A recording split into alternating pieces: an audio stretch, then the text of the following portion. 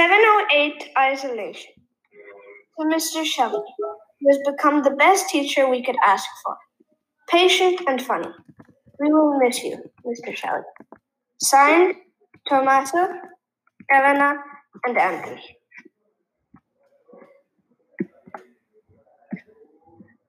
The unexpected misfortune. The giant rocket ship my parents had sent to rescue us was whizzing into space with no exact direction. The motors were churning at full strength. At this pace, I knew they wouldn't last long enough to take us back to the space station. Of course, not like I truly wanted to come back, as I had gotten kidnapped, tortured, and threatened to death just because I didn't want to tell them about Agency 708. But Helen and Thomas were there to help me, and I'm sure they learned not to mess with me for a while. Yeah, Marcus was also there, but he kept annoying me and reminding me how I almost died. He's not the kind of person you can trust. But Agency 708 enemies had kidnapped him, too, because they thought he was one of my friends. So he ended up hopping onto the ship with us. It's not easy being the son of two secret agents. Not only they don't pay much attention to you, but also it is as if they only protect you because of all you know about the secret agency, afraid that I could just spit out all of their info to enemies. However, I've learned to do things by myself, and now I'm a very independent kid, almost 13. Thomas was 11. We became friends the one day he accidentally dropped into the headquarters. Helen was 12. Originally, Helen and I were going to do this alone. But Thomas worked with his parents at the place where they launched the rocket to save me. Thomas, with his obsession of pressing all buttons he probably shouldn't press, got himself into the rocket somehow. Boom! We crashed into Earth with an astonishing splash. I reckoned we had passed the speed of light. As I gathered my strength to get up and analyze the situation, I realized that we were back on Earth. Around me, I could see our calm ocean. I guessed we were next to an island. The shores were made of rock, the waves banging loudly on them. We swam to the land. There was a chilly breeze that frosty because of our soaking clothes. We were next to a wild forest, a paradise forest. A small stream was rolling gently down to the ocean. As the mist of the beach was disappearing, I spotted different animals slowly approaching to see the newcomers. I too advanced slowly towards them. The forest was damp and flourishing with life. Deserted, I thought. Couldn't have crashed anywhere better. A dog advanced, unfearful, and came to meet us. Helen, Thomas, and I walked towards it, petting him while he licked our faces. However, Marcos didn't move. Instead, he looked around with a worried and disgusted look, watching us with horror.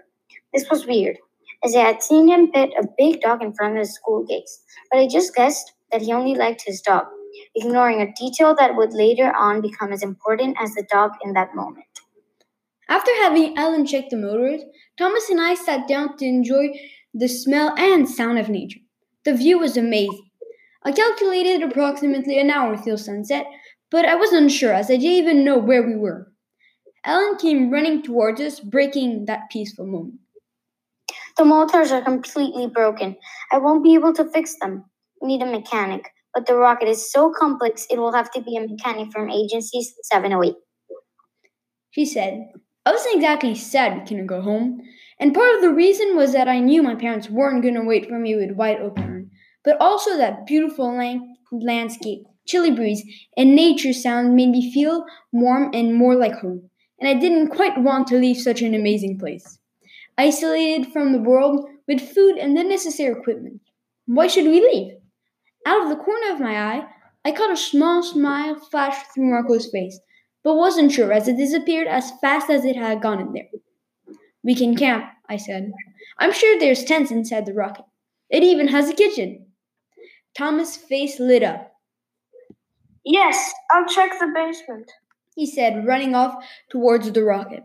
Ellen and I found a good place for the camp and started clearing the area.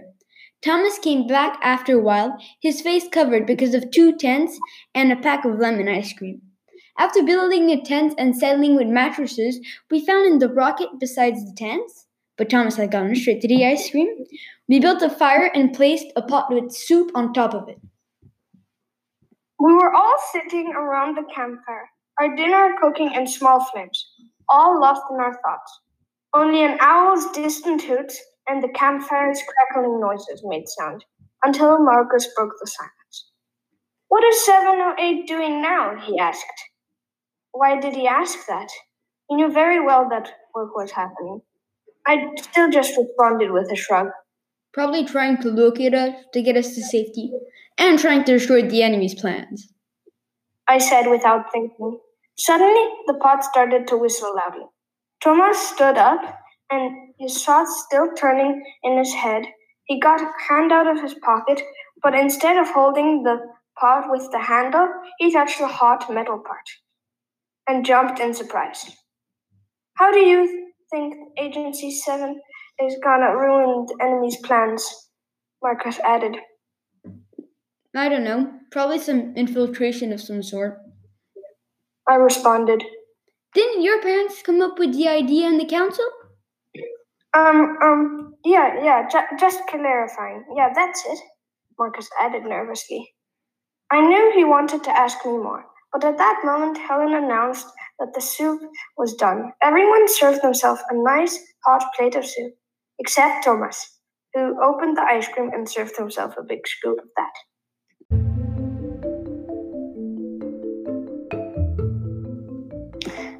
Chapter 2. A disappearance and a note.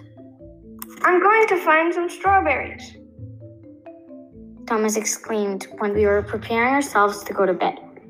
"I'm not having mushrooms for breakfast tomorrow." Yes, you are, responded Helen. Tawny, support me. Thomas wants to go into the forest with no protection. "I'll take Alfie. He'll protect me," he responded. All right, but be careful, I said, tired of Helen and Thomas discussing all the time. He smiled at me and rushed into the woods. "I'm going to read," said Helen, heading to her tent, not after giving me an angry look. I went to bed, tired of all of today's action. Only half an hour later, Thomas woke me up. Guys, said Thomas, jumping on the tents. "There's an internet connection. I can play Candy Crush." Slow down, I said. How do you know you don't even have a phone? Well, Marcus was on a phone call with this weird dude with a creepy voice. But who cares? We can play Candy Crush. Can I please use your phone now? But what happened, Thomas? I asked once more. When I saw he was not going to respond, I added, I will let you use my phone if you tell me what happened. Okay, Thomas started. I was walking Alfie when he started sniffing everything around him. And so we went out of the path. There was Marcus with a phone and talking through it. At first, he was talking fast in a harsh voice, something about the Agency 708. But he quickly stopped when he realized I was there. Probably he was just scared. "Now, can I have your phone?" I handed him my phone. That's rushing through my head. "Hey," he said. "It's got no battery." Tough luck, I never said it was charged. I added before heading back to my tent. Now let's go to sleep.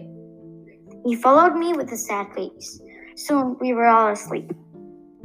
Next morning, I woke up alone in the tent. This didn't worry me. However, as I thought that Thomas was picking the strawberries he didn't pick yesterday, and Marcos? I didn't remember him going to sleep yesterday. I quickly went out of the tent. It was hard as there were ink splashes everywhere sticking to my feet, but I managed to exit the splashed tent. I went out of the tent with the purpose of finding Marcos. However, as soon as I reached the leftovers of last night's campfire, Helen came rushing towards me. Tommy, I'm so glad you woke up. You sleep more than a sloth, she said, joking, but her tone was worrying. I was going to defend myself, but Helen left the joke and kept going with no more rodeos and getting straight to the point. Thomas is gone, But how? What? I stammered, speechless and wide-eyed. I had been taken by surprise. What happened? Thomas is gone. I searched around the camp and the island for an hour now. No sight of him or Marcos. Lost, probably, or worse, kidnapped.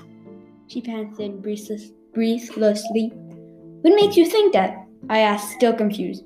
She handed me a piece of parchment stained with dirt and water. This was hanging on a tree nearby. I read the parchment carefully over several times. Greetings, young explorers. It seems that you have gone too far this time. Information is dangerous, and you have too much. Your friend is in pain. Come at your own risk. Come seek your friend where the moon becomes two. At the point of sunrise, in an abandoned house, lies the entrance where your faith lies. Good luck, young explorers. Tough, not too much. Signed, Diego. Deco 9? Hadn't I heard that name before? Yes, I had heard my parents talk about him one afternoon after a secret mission they had gone on. I forced my mind to remember. Deco 9 has almost found out our plans, my dad had said. So he's the enemy.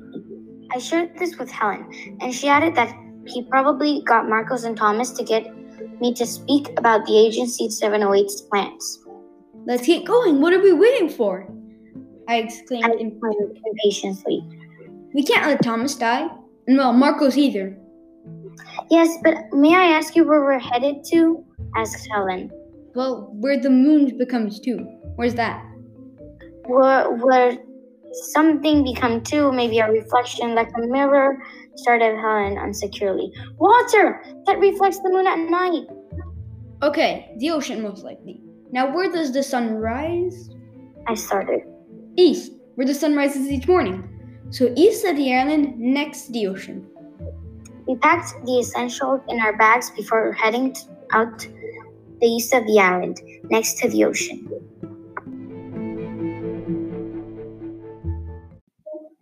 Chapter 3. Into the Hole in the Tree. We had been searching for hours now, and we could not find an abandoned house. I was starting to think we got the clues wrong. We just continued searching desperately. At this moment, I started regretting being isolated from the world and on an island. I wished someone could magically appear. The night was falling rapidly now, and we needed to find Thomas and Marcos as soon as possible.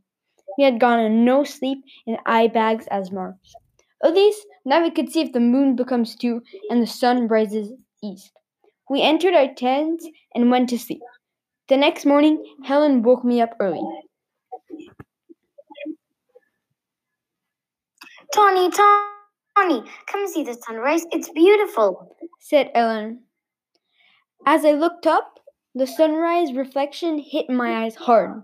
I quickly turned around to get away from the sunrise.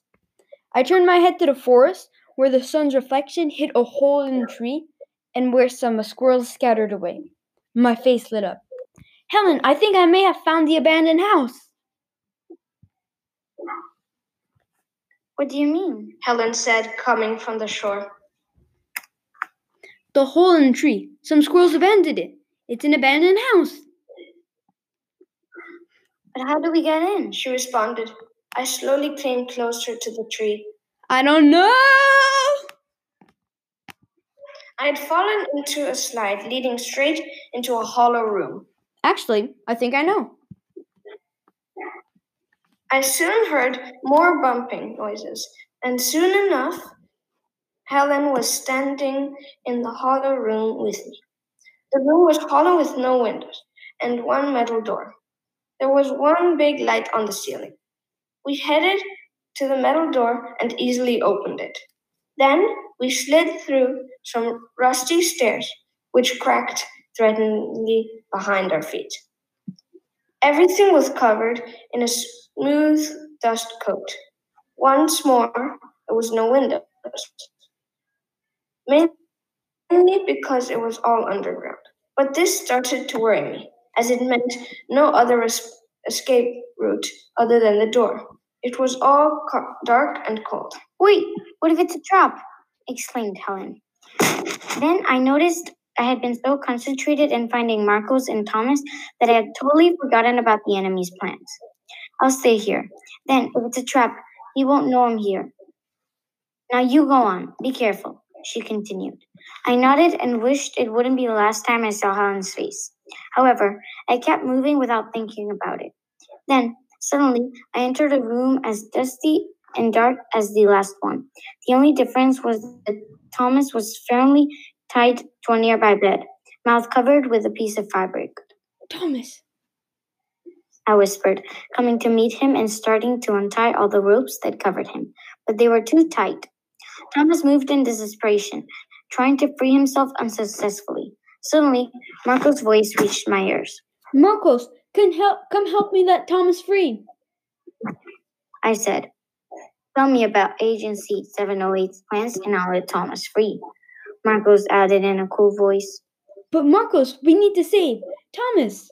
Wait, what? You haven't noticed yet. Marcos was only an excuse to get close to you. See for yourself. He pointed at the darkest spot of the room where the real Marcos was held as tight as Thomas.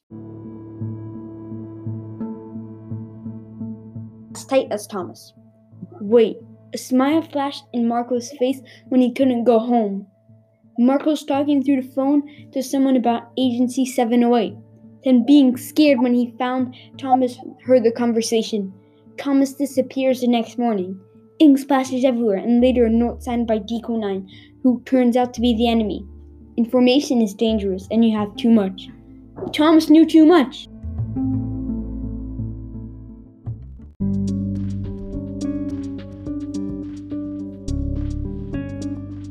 Deco 9, it's you! I screamed. He looked surprised. Let Thomas and Marcos go.